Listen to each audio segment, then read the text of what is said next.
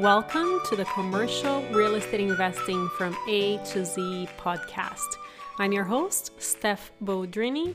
This podcast is for everyone who wants to be part of our real estate family and learn commercial real estate investing from A to Z.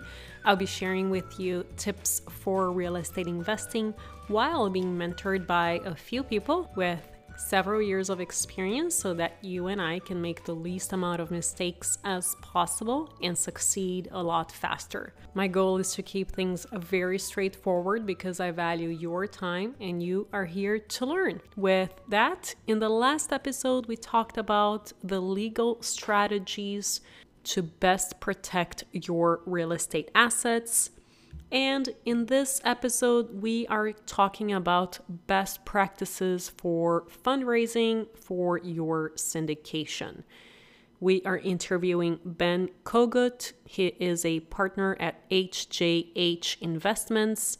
Ben focuses on investor relations and fundraising, and he has been in commercial real estate for over 15 years. He is sharing a ton of really valuable information, and I am sure you will all love it. Here we go. Ben, thank you so much for joining us today. We have a ton of questions for you and really appreciate you taking the time. First, why don't you tell us a little bit about you? Well, Steph, thank you so much for having me on the show. It's an honor and, hopefully can add value to anybody listening. And so a little bit about me. I have been in commercial real estate since 2005. Started out as a real estate broker, then transitioned into investing and developing, and now am primarily focused on raising capital for commercial real estate syndications with a firm that I'm a partner in called HJH Investments. And so I am the director of investor relations, and all of the capital raising responsibilities fall on my shoulders. Why don't you walk us through your first syndication raise? A ton of people may be starting their first syndications. Can you tell us what did you do? How long did it take for you to raise the funds? What were the results like, lessons learned, and things like that? Sure. So great question. I'd say first it starts with the deal, making sure that the deal itself is solid. And for me, a good deal looks like predictable cash flows. And generally speaking, that means that we have a high credit tenant with a long-term lease or multiple long-term leases, something to that extent. And so making sure that all the numbers, debt, we structure our deals where we have a high net worth individual sign on the debt, and that the assets are in an area that we think are going to appreciate. So to answer your question, that process started for me on my first deal with my relationships. I mean, at the end of the day, that's what this business is about, in my opinion, is people that I've known throughout my involvement in real estate for the past 15 plus years, plus people that I know throughout my involvement in the community, whether it be, I'm pretty involved in the Jewish community. So people that I've known through that, or people I'm involved in the fitness community, I'm involved in, do a lot of sports. So just basically just kind of started there by talking to people. Hey, here's the deal. Here's what I like about the deal. Here's what I don't like about the deal. And here's what you may expect by, potentially investing in a deal like this. At the beginning, I would say it was way more difficult than I expected. Mostly it was like, hey, Ben, we like you. We like this deal, but why don't you go out and, get a little bit more track record under your belt. And once you kind of got that going, then let me know. Chicken and the egg situation for sure. And then at the end of the day, it was just, it did take a lot longer than I expected. It's been some years now. I would say right now it's taken me sometimes 1 week to raise all the money for a deal, but usually I budget 3 to 4 weeks to get a deal done. Back then it took me months. Mm-hmm.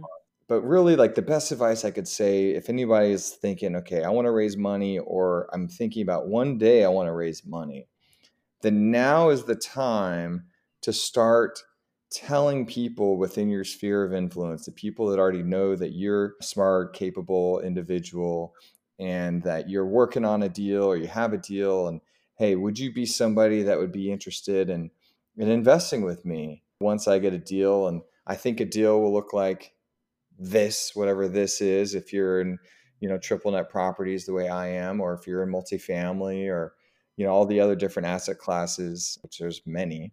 That brings me to my next point. I would highly recommend that if you're at the beginning part of your journey, that you focus, that you pick one niche and learn as much as you can about that niche, learn who the players are, learn where the best areas are, so on and so forth, and just focus in on that.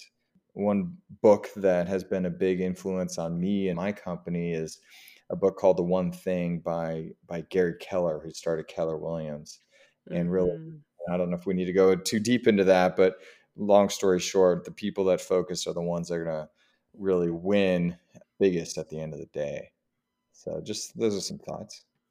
No, that is really good advice. It's so easy, especially, nowadays with internet and 50 open tabs on your computer, to get distracted by the next shiny object. But focusing is so true. It's so true Yeah, I'm in not every level. Yeah, I'm not going to say that I don't get distracted, but from a business perspective, once I gave up development for one, and number two, I really, basically gave up 80% of my brokerage business to focus 20% on brokerage and 80% on raising capital. And it honestly, it's been the best decision I've ever made in my life. Now that you have quite a bit of experience and that you're raising all of your funds in less than a month, what are some of the best practices for fundraising for a syndication? Yeah, so putting together a clear and concise investment deck, first of all, to make sure that people understand, what it is that we're trying to accomplish. Number two, this is a new addition to my practice. I've been putting together short video where I Mhm. basically just stand in front of the property and I talk about it. What are we seeing here? Just to give, some people really care about what does the property look like. And Sure. some people could care less, to be honest. They're like, I don't care what it looks like. I don't care where it is. I just show me the money. Yeah. What are the leases? Who are the tenants? What are the terms? What kind of debt do we have? What kind of return am I? I'm going to put this much money in. How much am I going to get out and when? I'm trying to provide that type of data to a broad range of people. So that's two things. Number three, we've been building up a database of investors. They're all accredited. And so communicating with them primarily through email. We just transferred our database over to a software company called HubSpot. That Hmm. is our CRM and email marketing and all that kind of stuff. We are at the precipice of working with a third-party company who specializes in optimizing HubSpot to be able to create new lead magnets and other ways to attract people into our, database. Like the goal, like right now we have, I think, upwards of 180 or close to 200 existing investors amongst our portfolio. That's always like the best place to start. Like we give them a heads up. So any new deal that we put out, and we put out a new deal, if it's not every month, it's every other month. With COVID, things have got a little bit delayed, but right now we're on track to do about a deal a month. And so we like to give preferential treatment to our existing investors to let them have a head start. They will see the email and the data first. That kind of unlocks a first wave of conversations with our investors who are calling me to ask, specific questions about that particular deal. And then once we've kind of shaken through that list of people, usually we'll have investors that just jump right in. We have other investors that some people really like to get into the nitty gritty. And then some people, will just be a quick no, which is totally fine. Another piece of advice I could give people that I struggled with at the beginning, but is really good advice that someone gave to me, is to be indifferent. To be indifferent to whether or not somebody invests in that deal or in you. completely indifferent. I really do not care if you invest in this deal or not. Mm-hmm. I don't know. Mentally, it's like really set me free. It really takes the pressure off. And Yeah. I think it may be, the person on the other side of that conversation. Ideally, it's an investor. Like I don't want anybody to feel pressured to come into a deal. I want people to take their time and make the best decision for them and their family and their lives. And so that requires that I be indifferent. And it's tough, especially when you got your second deal or whatever, like to be like, oh man, this person is gonna, drop X number of dollars as an investor into my deal. Like I'm so excited. This is gonna kick it off. But the best way to do it is just be completely indifferent. I think that's really good advice, and it's probably the first time someone says that here. So, you mentioned that you have basically right now one deal every month. Is that how often you reach out to your investors, or do you have a more often cadence to reach out to them? So historically speaking, our investors would hear from us. Here's how they hear from us. Every 15th of every single month, they will get an email basically saying, hey, you're about to get a distribution, because we make distributions every month. So that's a automated way that they hear from us.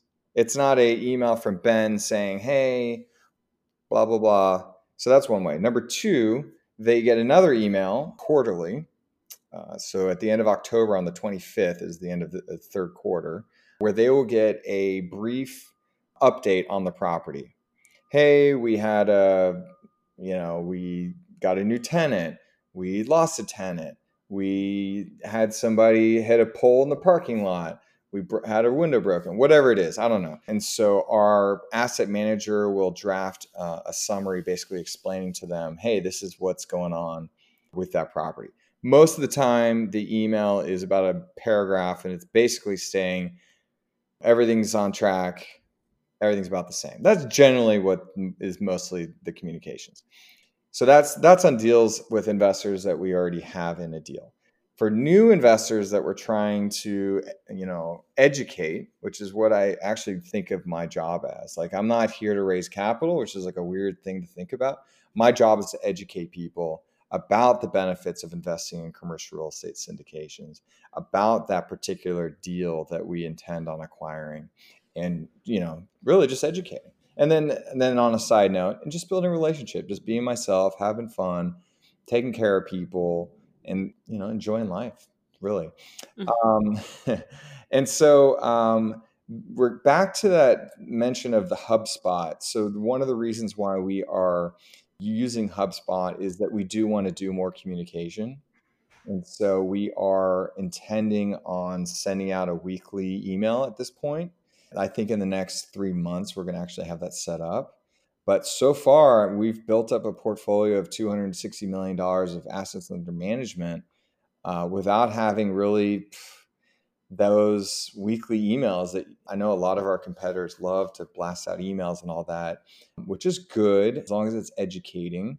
And, Mm-hmm. our goal Yeah. is to educate. And then coupled with that, I'll probably, thanks, to people like you, Steph, like I think I want to start my own podcast as well, to be able to share the wisdom that I've learned along the way and try to interview people and sort of incorporate that into weekly or bi-weekly newsletter that we, are going to start growing our email database with as well. So that's coming. But right now, the alligator closest to the boat is just constantly just raising capital for the deal that's right in front of me. It's a balance between working in the business and working on the business, for sure. Mm-hmm. What kinds of questions do you get from both potential investors before the deal closes and also investors after the deal has been going on for a while? Sure. So the questions are generally first and foremost about the tenants. At least that's how I would direct them. It's okay. Who are the tenants? How are they doing during COVID?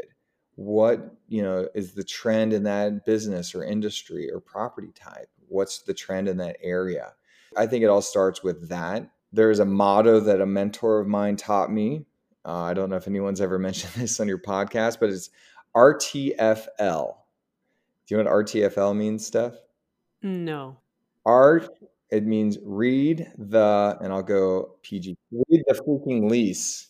At the end of the day, that's what drives the cash flow on these deals. So RTFL, so that's what it all starts with is the lease. And once you have a better understanding about that, that'll trickle down into a spreadsheet and the cash flows and all that kind of good stuff. And then from there, we have a long checklist of due diligence items that we're going to look at to make sure that everything is what it is and that we are in fact buying a property that we believe will be stable. And then that gets into the next conversation, which people want to know, okay, well, if I put in X number of dollars, how much money am I going to get out and when?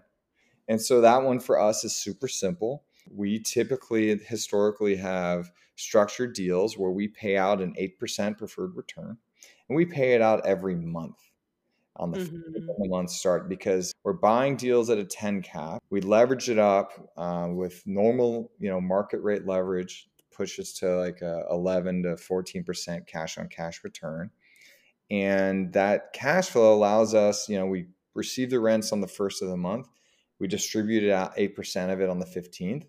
And then every quarter, assuming that additional cash flow hit its pro forma, we're going to have an additional bonus distribution to the tune of upwards of 2 to 4% on top of that.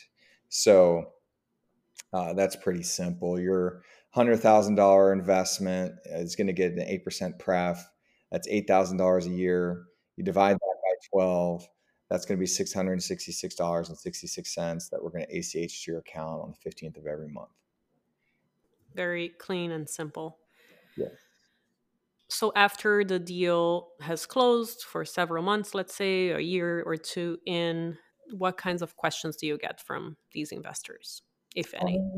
Yeah, most people are pretty happy with their monthly returns and quarterly return bonuses on top of that. After that, it's not a whole lot. I mean, it's mainly unless we hit an unexpected bump in the road, which definitely happens sometimes. Mostly people, this is just a passive investment for them and they don't really have to do anything at all. We handle all the leasing, all the management and reporting.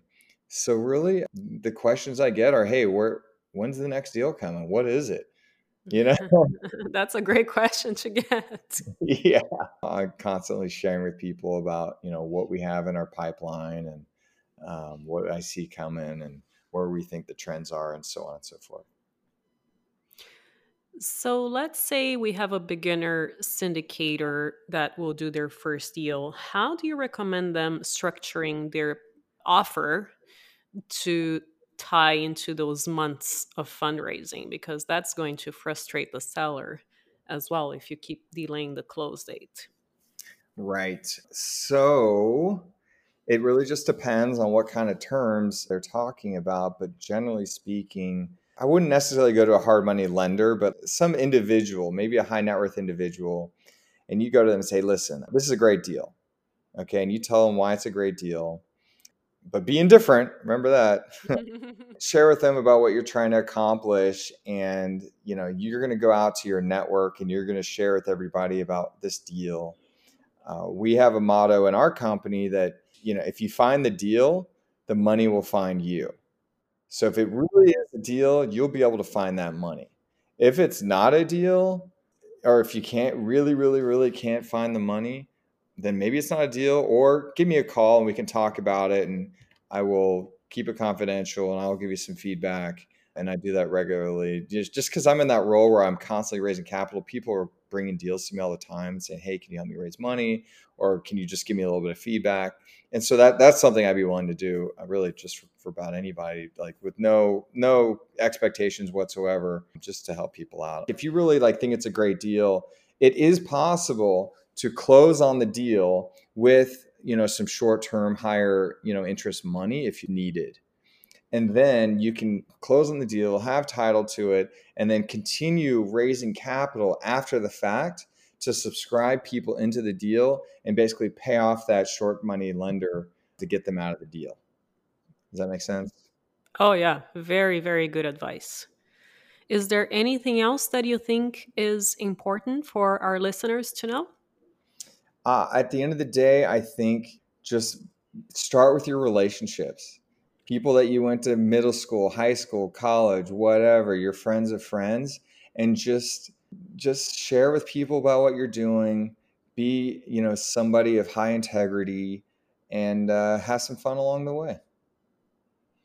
Wow, Ben, you provided a ton of really valuable advice. Thank you so much for sharing all of your wisdom. How can our listeners get in touch with you? Oh, it's my pleasure, Steph. Yeah, sure. LinkedIn. So my name is spelled BenKogut, Ben Kogut. Instagram, Facebook, whatever. But really, we have a lot of really nice informational and education resources on our website, which is hjhinvestments.com.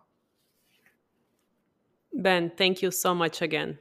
I really appreciate your time. My pleasure, Steph. Thanks so much. If you haven't already, make sure to subscribe to our newsletter on our website, montecarlorei.com, on top of the page. The link will also be under show notes, and I will see you next time.